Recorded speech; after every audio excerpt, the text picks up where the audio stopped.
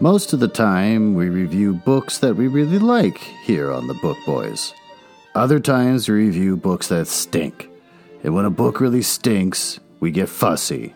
So this is a warning that sometimes we'll swear on this podcast, or sometimes the material that we're reviewing will be adult in nature. So keep that in mind as you listen to this week's episode. Are you finally recording? Yeah, I'm finally recording. I know you were really playing up that whole you're eating thing. No, I'm just hungry. Now it's all out the window. That whole bit you were working on the last hour or so. It wasn't a bit, I'm just hungry. Yeah, all right, fine. So, Ben. Don't worry, I'm still eating. Yeah, I can tell. What's it like doing this remote?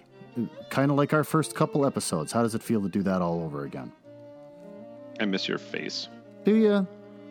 Yeah. No, well, I miss your chest.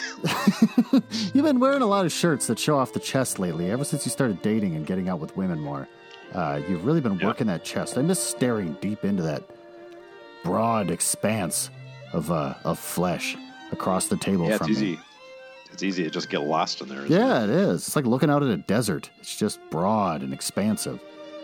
How was your week, Ben? How was anybody's week? Pretty uneventful. Finally, I'm working from home. Yeah. Not today, because I took the day off, and I also have tomorrow off. But that's right. You got to eat up that vacation. Yeah. How did that Friday go? Because it was all boiling down to a Friday when they were finally going to tell you what they're going to do. What was the mood of the office? What was the chatter like? Yeah, the mood by that point had, I think, soured considerably throughout the office because there had been zero communication up to that point. Any discussion of the topic was discouraged in the office. Wait, like they actually said don't talk about it?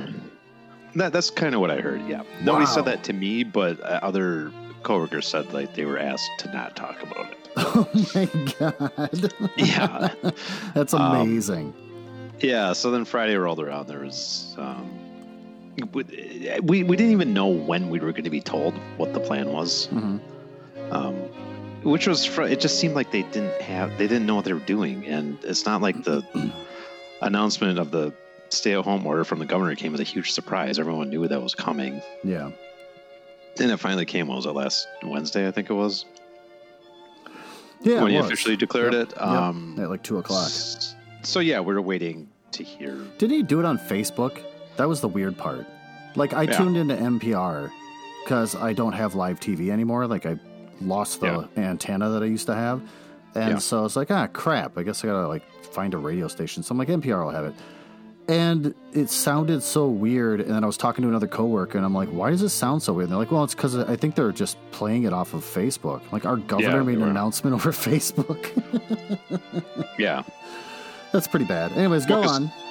Yeah, so that came on Wednesday, and we didn't hear anything from the company Wednesday or Thursday. Mm-hmm. And we didn't even hear, like, when we would hear anything. Just silence from the leadership. And it just got the impression they were scrambling to figure out what to do. Again, like some big surprise that this came. Yeah. And honestly, Friday came around, and I was half expecting them to just defy the order somehow and tell us that we still have to keep coming in, even though like we all have the ability to work from home. So that was like clearly stated. Well, the announcement was made between like 2 and 3. And when did they finally tell you a decision? Because they were really holding off for like the rest of the day before they said anything. Wasn't it like 4:30 or 4:50 by the time they told you something? So the announcement came at... What announcement are you talking about? The governor's announcement was... Yeah, like 2. Like 2... it was done by like 2:30 or something like that. And so from that point Wednesday. on... And you were still waiting... From Wednesday till Friday? Till Friday, yeah, we didn't hear anything. I thought it was end of day Wednesday they had a plan. No. It was Friday afternoon. And so we had finally... It's like the 1850s style of management in a company. It is. It's so old-fashioned and so annoying, so backwards. And so finally late Friday morning, we all got... a calendar invitation, a meeting invitation for 1 p.m. that afternoon for a mandatory announcement meeting. Like, well, that's obvious what that's going to be. Mm-hmm. And 1 o'clock came around, and that got pushed back to 1:15. And then 1:15 soon became 1:30. And finally, at about 1:35, we had this meeting, and the EVP came out, and she announced that it took her a while to get to the point, too, which is really she was dragging it out for like 20 minutes. Yeah, she was talking about part of what she says, like, oh, she was thanking everybody for how they were continuing to come in and work during all this, and in situations like this, really, you get to see people's true colors come out, which I thought is a nice sentiment, but also, like, that goes both ways. Exactly. I was just thinking the same thing. You see the true colors of the company come out. Totally. She's not very self-aware as she's saying that. That's hilarious. Yeah, so that's what popped in my head. Like, yeah, I see the true colors of my employer, and it's not great. So yeah, they finally announced that they were, and I think she was trying to like make us all feel better by what was coming by saying like, well, we were about 5 minutes away from laying everybody off this morning, but we backed up off of that, and we're just going to do reduced hours and reduced pay for the next 2 weeks. Shit. Yeah. I don't know. Something about the coronavirus has turned me full on like old-fashioned proletariat style attitude, where it's like, clearly we're seeing like corporations are just selfish as hell, and their reasoning is just going down the tubes for a while. Like, so hearing this is terrifying and frustrating for me.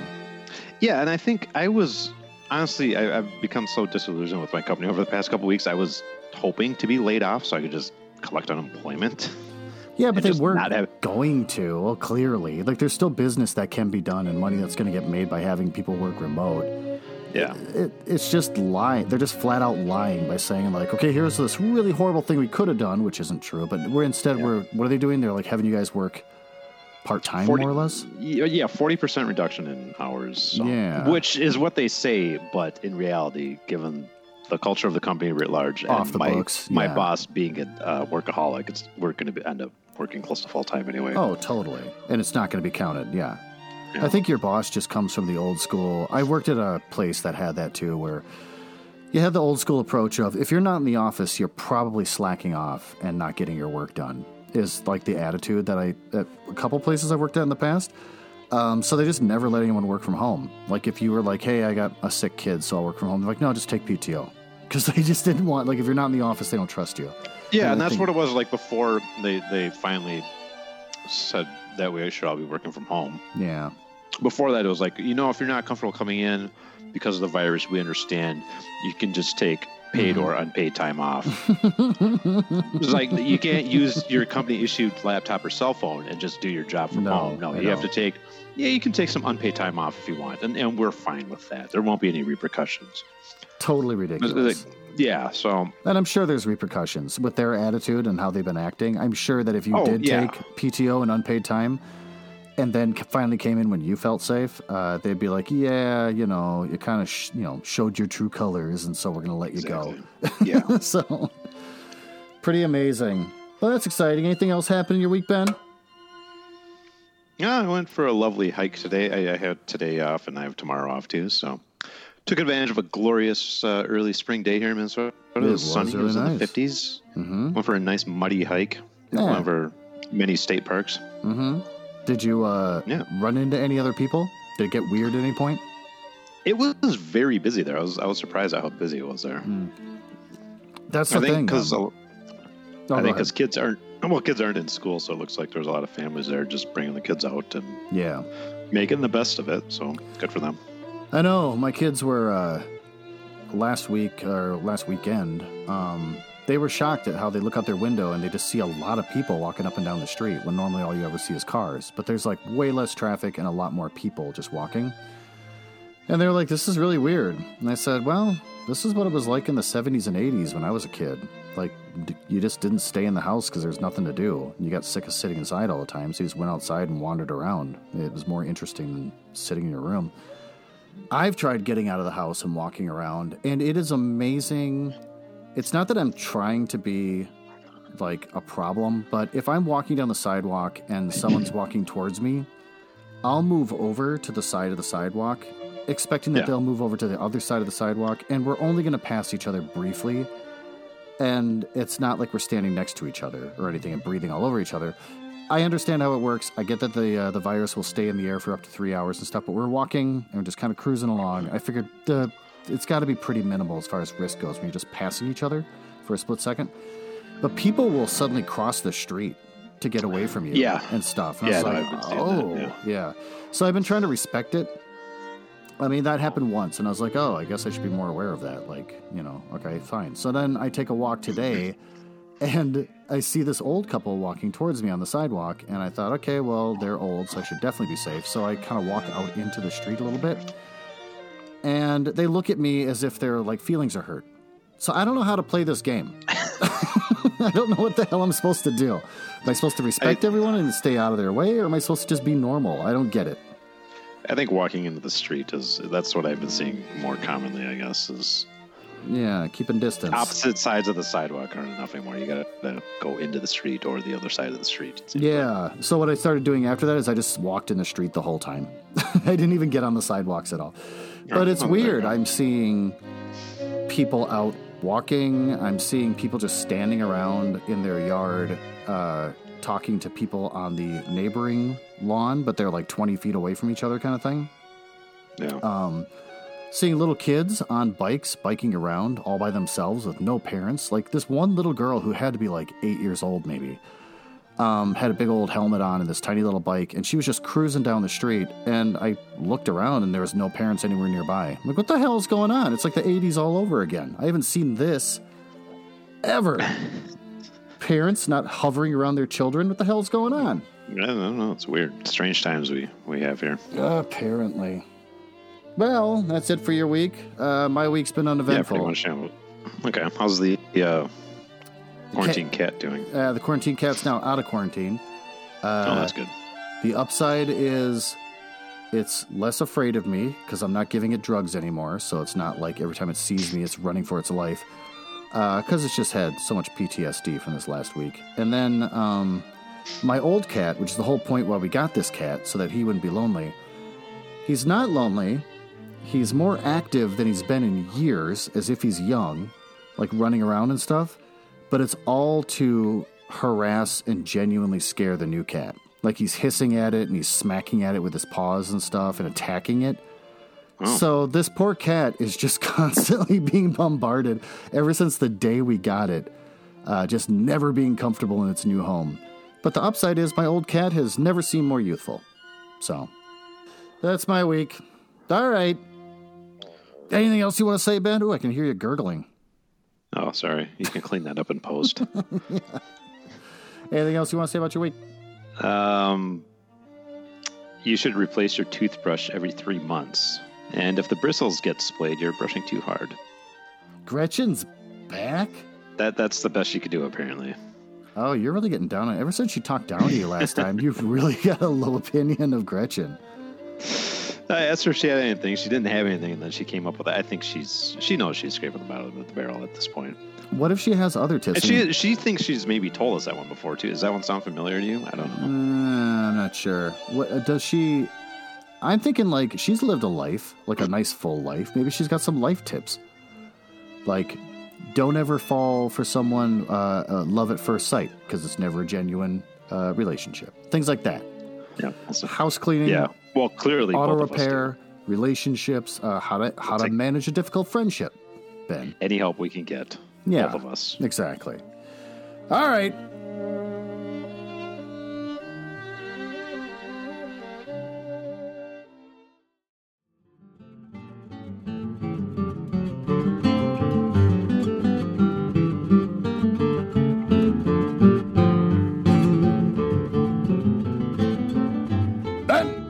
Yeah. We've read part 1 of Flowers in the Attic. Wait, what? We read part 1 of Flowers in the Attic. I was reading A Light in the Attic by Shel Silverstein.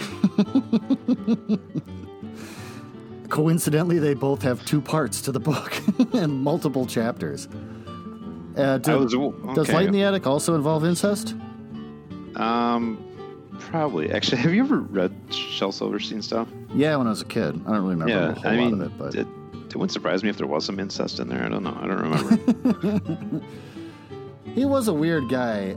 For a children's book author, he was bald but had a really super cool beard. And then every picture on the back it was him like looking kind of sexy, holding a guitar with his shirt unbuttoned down to his like navel. It was weird how sexy he was for a children's book author, or at least how he presented himself on the back of the book. It's just weird. Well, that's what we have here. It is sexy, but the author isn't. V.C. Andrews isn't a sexy person at all. Isn't she? I didn't dig into the author much. No.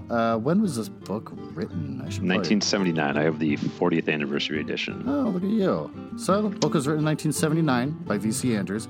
And according to Slate, it was a rite of passage for teenage girls in the 1980s. Was it? I don't know. After reading the first part, who's reading this and thinking like... Well, Gillian Flynn. That's true. But this isn't like a Babysitter's Club. You know, like something all teenage kids have teenage kids. Babysitter Club, that's preteen, isn't it? That's... I don't know. I knew kids in high school that were still reading that crap. You never had a lot of choice back then. Okay. Well, anyways, so this book made a splash because it's got incest involved. So everyone had to go clamor to read that. And I'm finding it's also not very good. It's on par with me. It's kind of the same as Twilight as far as quality goes. I don't think it's quite that bad. I don't know. I was trying to think about like how I feel about this book, and it's strange. I don't know. It doesn't annoy me quite as much as Twilight for some reason. It is slightly better written, but not a whole lot better. Like Twilight was incredibly repetitive in the points. Like she was trying to make a point about Edward, and she would just hammer that point home chapter after chapter after chapter, like how he looked or something he said or whatever his attitude. Here you don't have that, but the writing style is still just as transparent and kind of desperate. It's hard to explain. I think the dialogue is the worst part of this book. It's similar to Twilight. It's really clumsy dialogue. I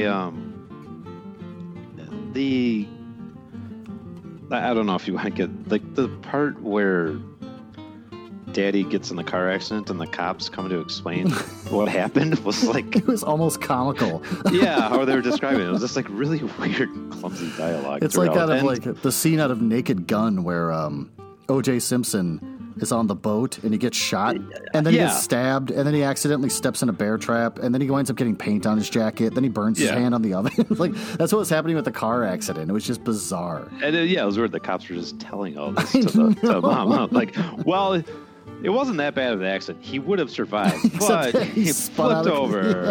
And then a truck hit him. He probably still would have been okay, but he caught on fire and... The truck hit him and he caught on fire.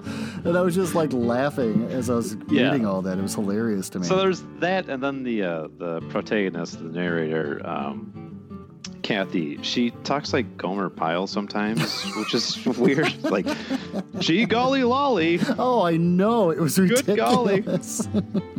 She says golly a lot. Anyway. Well, I will say, so the story starts out where you have Kathy and Christopher. Kathy's 8, Christopher's 10. Got a mom and a dad. The dad is just constantly being described as just so handsome and so great at his job. And he's just this, like, beautiful, handsome Superman. The mom and dad are in love, blah, blah, blah, blah. Yeah, very traditional gender roles in this family. The dad is the breadwinner. The mom is... Yeah, she stays home, right? Kind of the perfect homemaker. Yeah, it's just kind of this idyllic life back in... wherever the 60s or 70s, wherever this is set. Yeah, I didn't really know what the time period that this is set in because it is the late 70s. So, I mean, my mom in the 70s had a job. Maybe it's just we didn't have very much money, but maybe if you have more money, then the mom stays home. I don't know. But so anyways, there's a lot of Kathy being jealous because mom's pregnant with twins and the dad always comes home with gifts. And there was like a weird passive-aggressive kind of thing where the dad always comes home because he's always out of town. He's traveling for his work. And so that he comes... like every week. Yeah. And so when he comes home, he always brings a gift for the kids. And then it's like he has this talk with her where he's saying, like, I always kind of hoped that it didn't matter that I brought you a gift, that you just loved seeing me. But I can tell now that you want to be important and special. And, but I still love you, even though these other twins are going to be around. But, I kind of wished like you were better. It was just weird. I forget exactly what the words were, but then he gets killed, his 36th birthday. Well, the twins are born. First of all, yeah, that's true. Kathy, the girl, likes the twins. She likes taking care of them. And then 4 years later, Daddy dies in a car accident.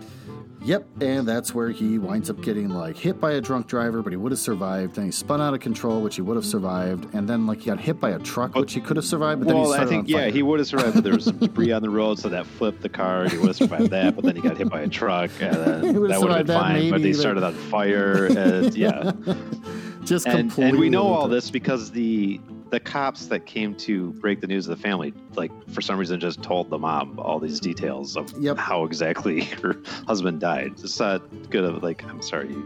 Yeah, I know. I love your husband has been tragically killed in a car accident. They give step-by-step details of how exactly. Nobody just say there's a fatal car accident and he didn't make it. I'm sorry, but instead they're like, "Oh, it was nuts." Start telling her all about it, and then Kathy, the protagonist, the star of the story, my favorite quote out of that was, "I cried an ocean of tears," which is some classic Twilight kind of writing. So I was starting to see, as this story goes on, how Stephenie Meyer kind of got her inspiration maybe from this person. It'd be interesting to find out if V.C. Andrews ever played a role in her writing style, because they seem so similar to me. I wonder, probably. It wouldn't surprise me. So, generally speaking, the dad dies. Mm-hmm. We find out that the family's been living beyond their means for a while.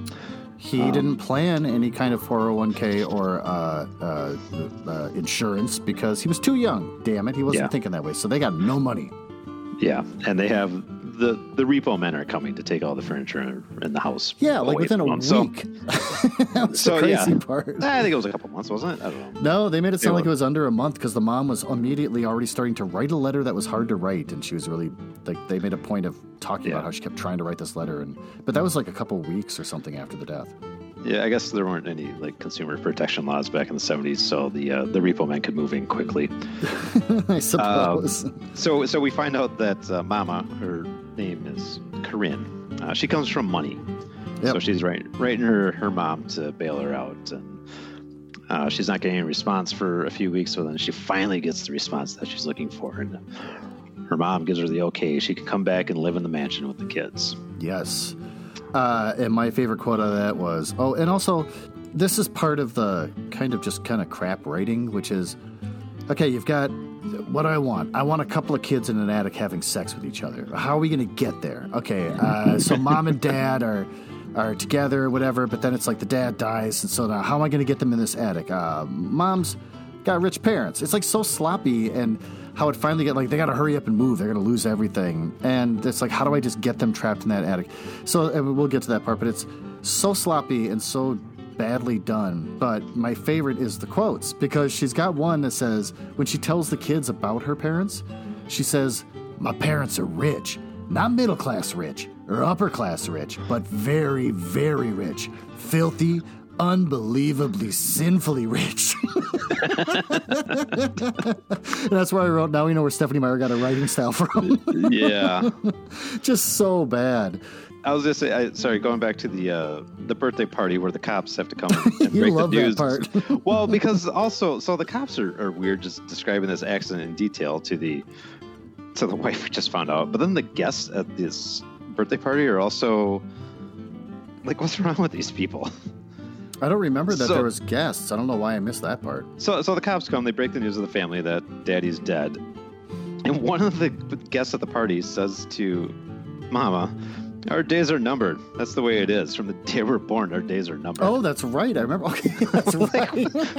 Who does that? Well, we all got to go sometime.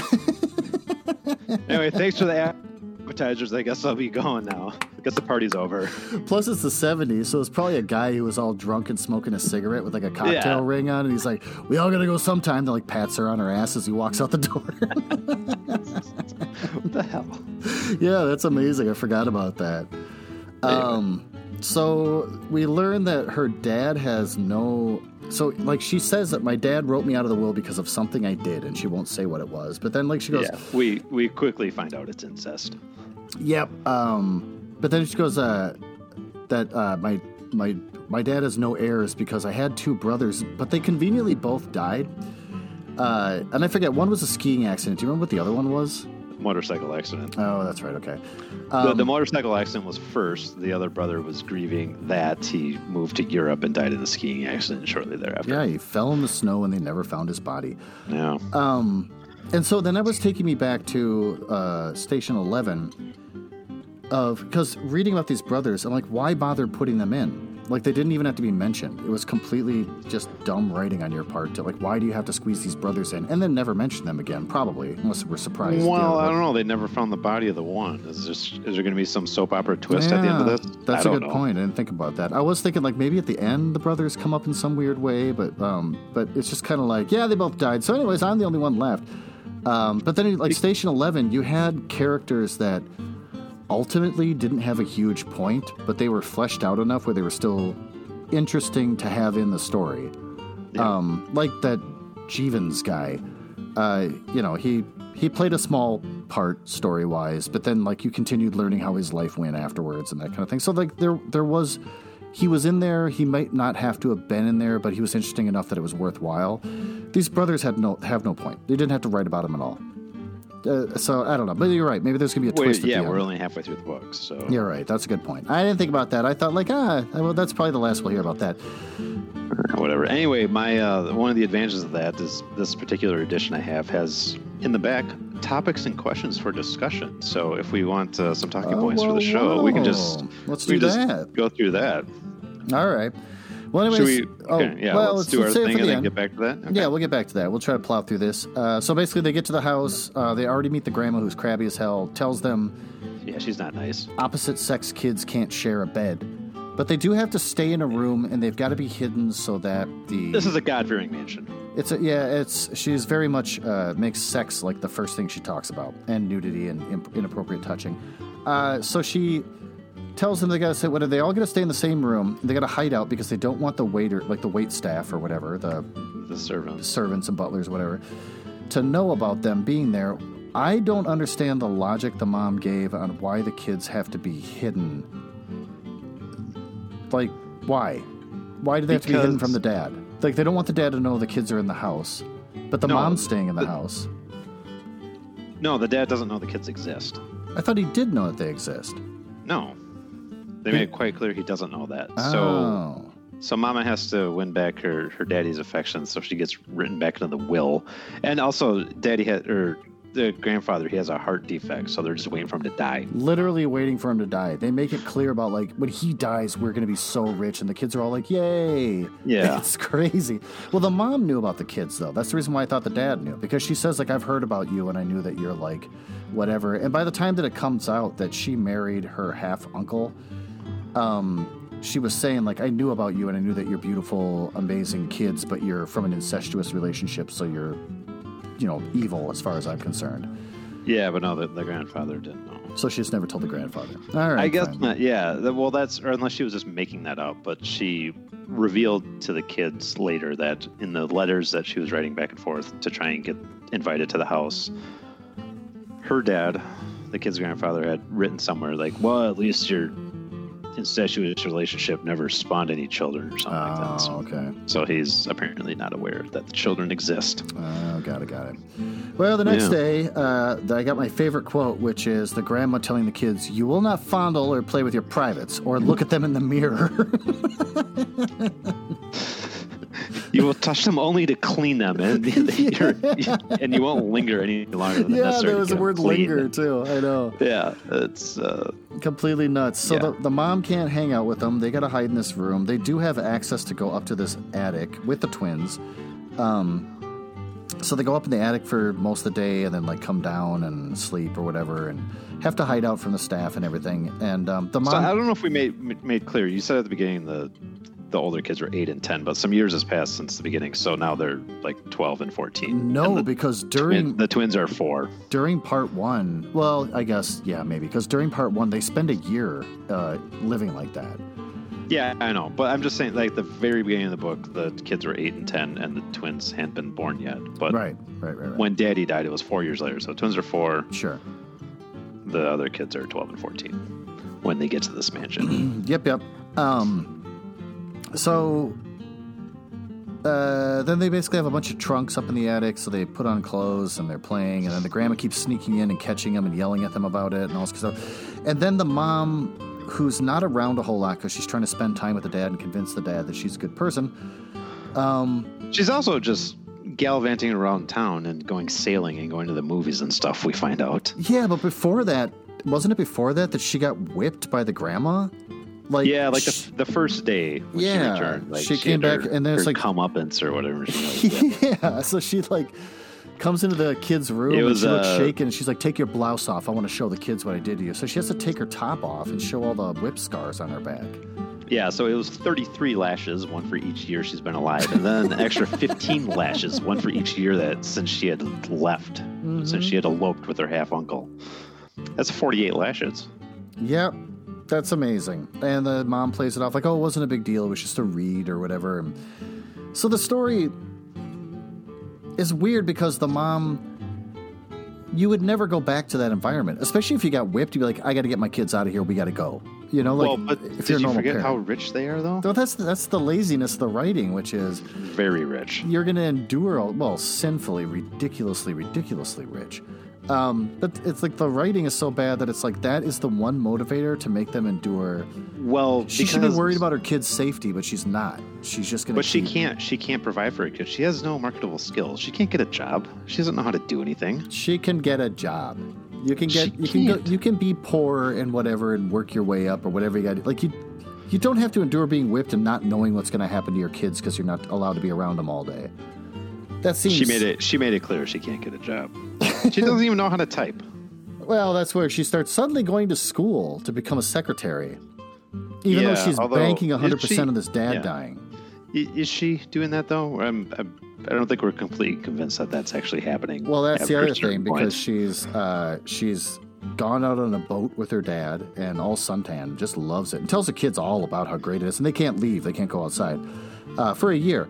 And then the other one was she was going one time she was going to go see a movie with like a friend, and she's like, oh, I can't get away from her. She keeps bugging me all the time, so I got to go see this movie. But the kids discovered that there's a. Did I hear your cat? Yeah, you probably did. It's like a war zone up there. It's ridiculous. I refuse to go up there.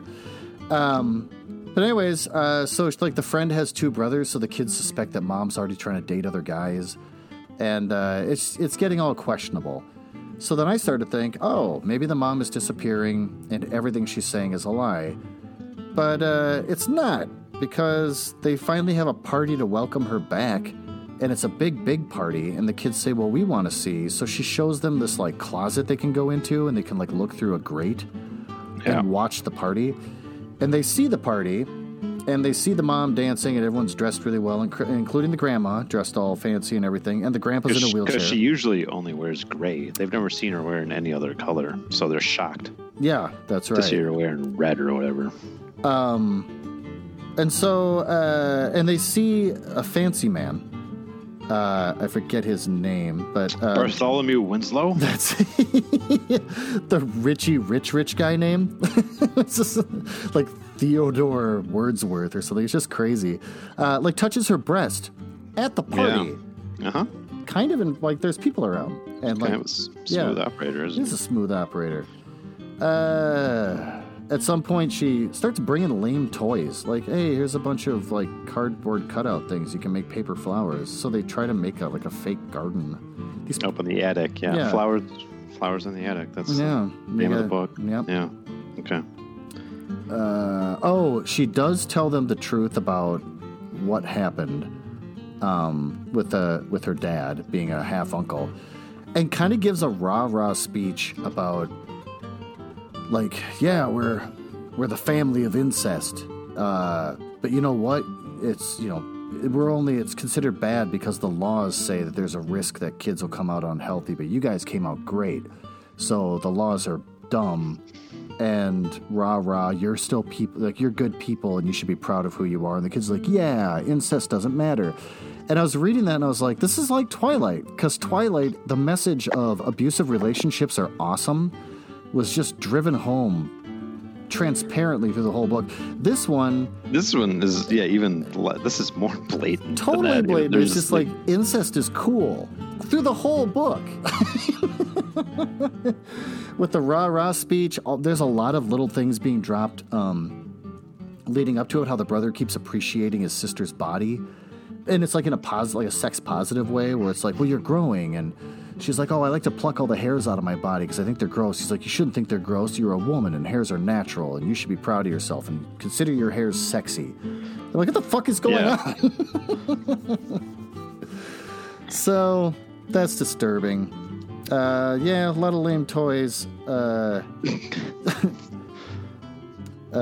She has also the grandma, when the brother tries to decorate the attic, the grandma's like, sees paintings, because I guess the brother can paint.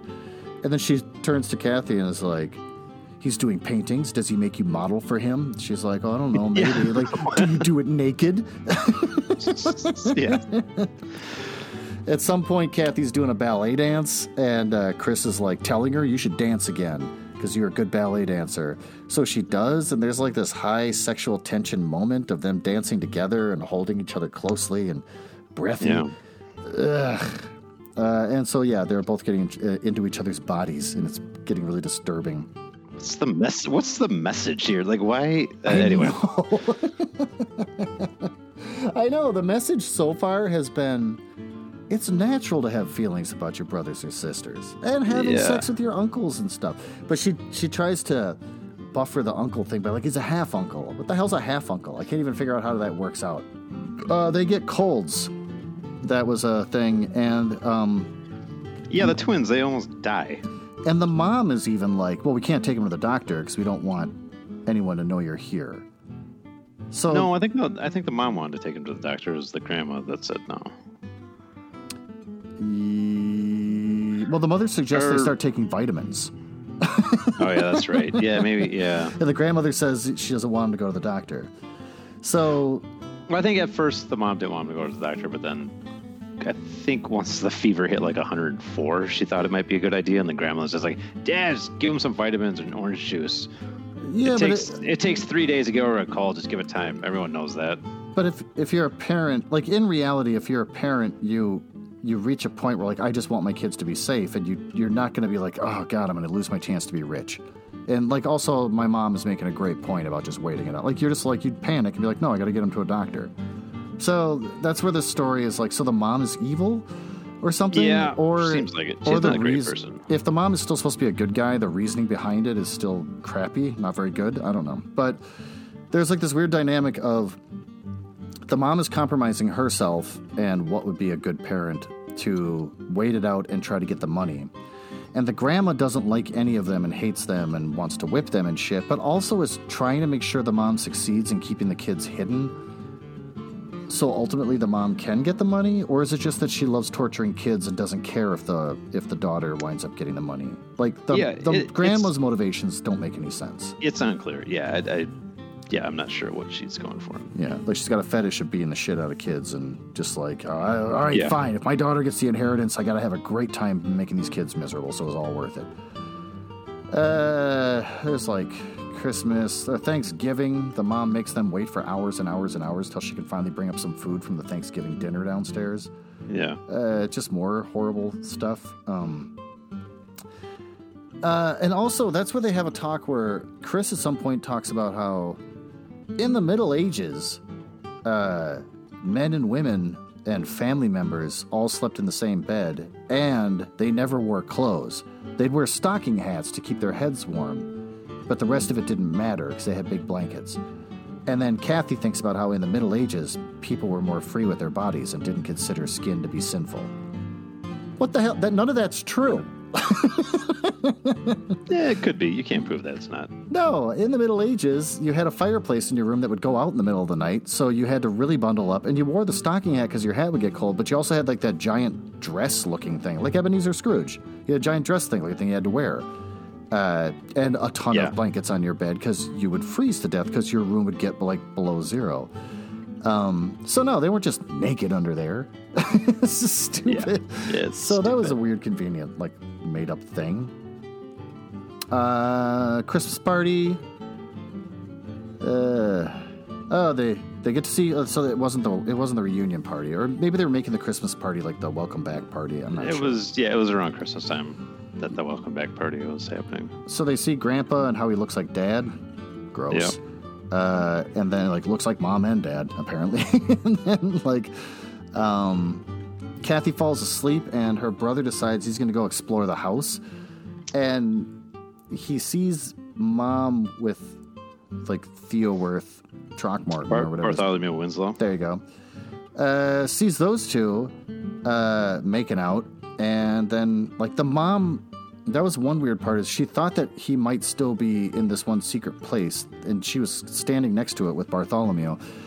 So she glanced over to it, but he was in a different spot and he could see her. He could see her glance over towards it, looking all nervous, like, oh no, I don't want to make out with this guy that my kids might be watching. But she does anyways. So that's another message being sent in this book. And then he sneaks off to her room to go see what her room's like. And there's a giant bed that looks like a swan. And at the foot of the bed, there's a tiny version of the swan bed. What's that about? It's a day bed or something, isn't it? I don't know. Yeah, it's like a tiny, like for babies is what they're making it sound like. So the twins celebrate their 6th birthday. Kathy and Chris begin teaching the twins how to read and write. All they do is watch TV. She makes a big speech about how they learn everything from television. And she talks about it as if they've been away from society for like a decade and don't know anything, so they're learning everything through television. But it's not even been a year at this point. But I mean, those kids are very young, so very important years for them developmentally. I guess. I mean, Chris and Kathy, I don't know, they're making it sound like they're learning how to talk and stuff. Like, not just the twins, but themselves, like learning, I don't know, slang and things. Yeah. They decide to teach the kids how to read and write, which is, again, with the mom, why would you allow a situation where your kids aren't learning how to read and write? Like, I don't know. They should be in kindergarten. She's a horrible person.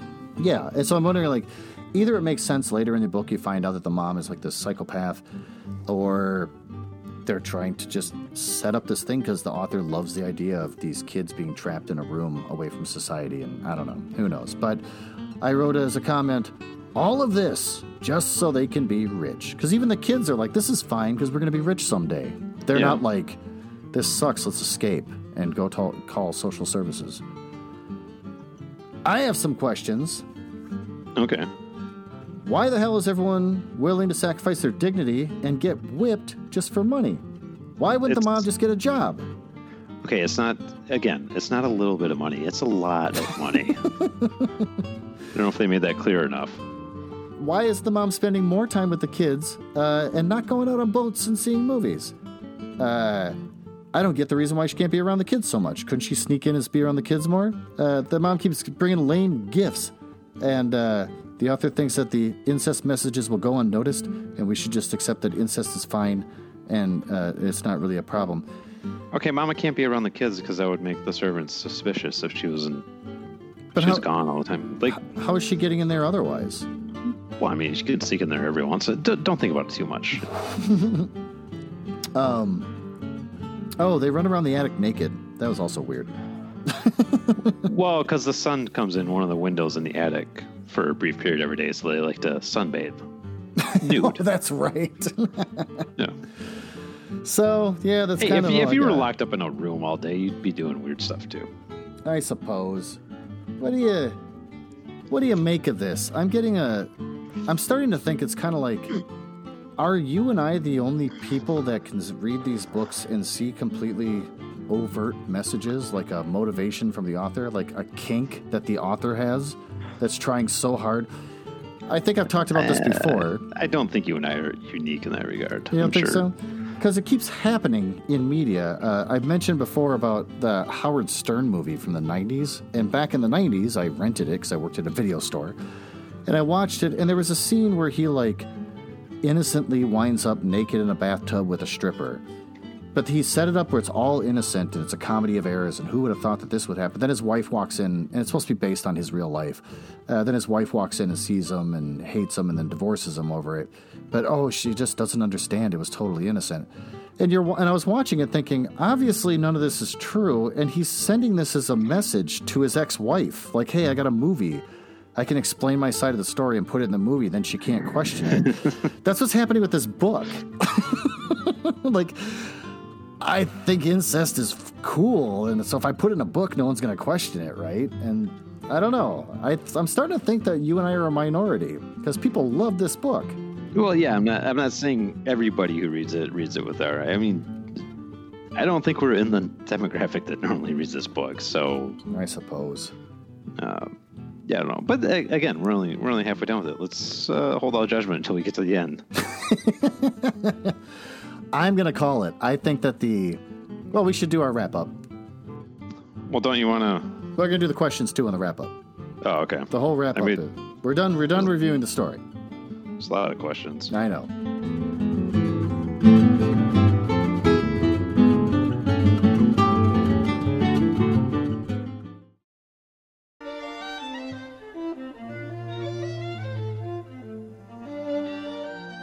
I'm going to call it. I think nothing happened. We never hear about the brothers ever again. That's one thing I'm going to say. That's all I got to say. I don't know. I feel like we could because some of the writing is kind of reminiscent of a soap opera, I feel like. So I'm wondering if maybe the one brother whose body they never found just turns up somehow. I don't know. Yeah, that's a good point. That's true. It is very soap opera-y. Or maybe somehow somebody has assumed his identity and somebody else claiming to be him. Yeah, you never found my body. A small little German man with perfect nails. Yeah. He's got a German accent and everything. It's like, I am your brother. And they have to figure out if it's true or not. That's crazy. Also, and I don't know if that carries on into one of the 8 other books in this series. Is there 8? I didn't look up how many there were, but yeah, she really made a career out of this. Well, she got the Castile series. Yeah, the De Beers family. Man, she made the Shooting Stars, the Hudson family. Whoa. Then there's the Coulter series. She's got a ton prolific. of series. She's prolific. Deep into the 90s. I guess also somebody is still writing books just using her name. Oh, really? Yeah, some guy. I can't remember what his name is. Andrew Niederman? Yeah, that guy. So another guy picked up her stuff and just made new series because he can kind of write like her? I guess so, yeah. So and they're still coming out under the V.C. Andrews name. Because on the cover of mine, you'll see that V.C. Andrews is a registered trademark. I can't believe that she became like an entity in itself. Yeah. Because, the Castile series, it shows that Fallen Hearts, the 3rd book out of the 5, was in 1988, started by Andrews, so she must have passed away, and then finished by Niederman. And after that, everything was inspired by Andrews and finished by Niederman. Yep. All the way into... God, they keep going. This Niederman guy just kept running with it. Oh, I think he's still putting them out. Yeah, we got Whispering Hearts is coming out in 2020 or 2021. Yeah, there you go. Beneath the Attic series, Beneath the Attic came out on August 27th in 2019. Nice. So some guy, it's just who's buying these? Does anyone even care anymore? Who the hell's buying these things? I don't know. Yeah, I'm curious what the sales numbers look like. It's a V.C. Andrews Enterprises production. I can't wait to get it. So dumb. That's amazing. Do you think all 80 of these books or whatever are all about incest somehow? Maybe that's the reason why he can write her style so well, because he's just another guy with a kink. Yeah. Oh no, I get how she writes. I get how she writes. Well, do you have any thoughts about this? Any complaints? I kind of pointed out my notes about what I was annoyed by. Yeah, I'm just confused by this book so far. I don't know. It's not quite as painful personally for me to read as Twilight has been, but I don't know. It's that good, and I'm just. Yeah, I'm curious to see where this is going. Yeah, that is a big difference. The writing style, the banality of it, and just the focus on the most mundane details is similar between Stephenie Meyer and V.C. Andrews. But what makes it more tolerable and not so painful is that V.C. Andrews doesn't just keep taking one thing and hammering it over and over and over again. Edward's dangerous, so for the next 3 or 4 chapters, you have to find out about how at any moment he can't control himself and he might kill you, even though he loves you. You just keep hearing about that over and over for 5 chapters, and you just get exhausted after a while. But with V.C. Andrews, you can actually read it, and it's not as painful, so I get what you're saying. I didn't enjoy reading it, but it wasn't as bad as some of the other stuff we've read. Yeah, no, their time in the attic is very much as far as painting the picture of what life is like in the attic, that could have been wrapped up in a chapter or so. But that is the majority of part 1 is just what it's like living in the attic. And it was getting pretty old after a while.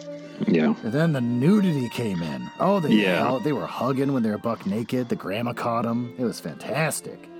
Hot, man. Well, what about your, at the end of the book, you said you had some study guide questions? Topics and questions for discussion. Yeah. I don't know if this is going to be, I kind of forgot these were back here, so I haven't looked at them at all. I don't know if these are going to survive your editing. I don't know if these are going to be useful at all. All right. But let's just go. Let's see what we got here. Even that opening statement isn't going to survive the editing, because if they don't survive the editing, it all goes away. Yeah. Look what you just did. All right, go on. Do you want me to or not? Yes. I'm not sure you even want me to. No, I do. All right, number 1. Just buckle up. These are long, by the way. These are long questions. Yeah, go ahead. It's fine. On page 36, Kathy says, looking backward to that night ride on the train, I realized that was the very night I began to grow up and philosophize. With everything you gained, you had to lose something. So I might as well get used to it and make the best of it. End quote. Do you agree this is the moment Kathy began to grow up? Or do you think it was at a later point in the book? If so, at which point? Why? Well, my personal thoughts are when her mom told her that to become a woman, there needs to be a sloughing off of the inner walls of your uterine walls to prepare it for fertilizing an egg, which means that there will be bleeding. And her response was, but Mom, I want to be a ballerina. I'll never have babies, so I don't have to have a period. And the mom says, oh, no, you're going to have it anyways, until you're 50 or maybe older. That was probably the most awkward way to go about explaining how periods work to a kid. And her adorable way of fighting against it. That's when I think she became a woman. I think it was slightly before that, when she said... hard little apples were beginning to poke out of her chest.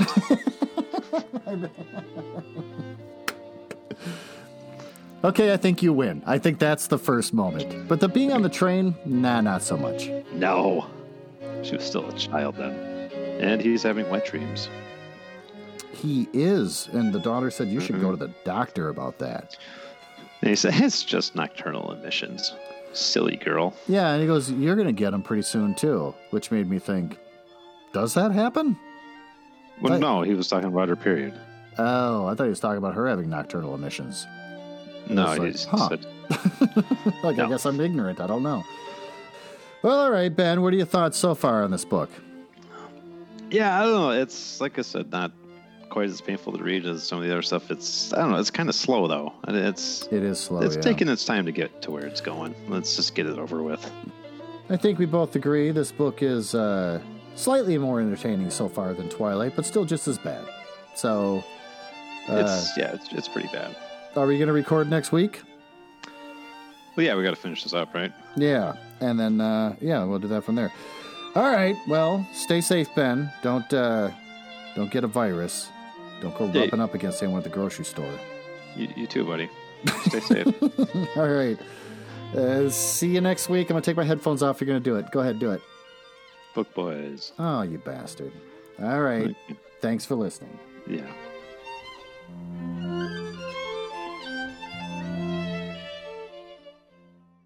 Am I supposed to hang up now? No, we can stay on if you want. God. Yeah, it's awkward recording over the thing. I was thinking, if you really are bored, I don't know if you are, but you were like, last time we talked, it seemed like you didn't want to get off the phone. Well, I was kind of joking about that. Oh, I was wondering. Okay, I didn't know if you were like, oh, no, that was okay. A thing. I was like, if Ben was reaching out, I kind of had no time for him. No, I was just joking about that. I figured, yeah. But I was thinking, if you do ever get bored and you just want to have indoor boys, quarantine boys seems too obvious. Shut-in boys, behind the door boys.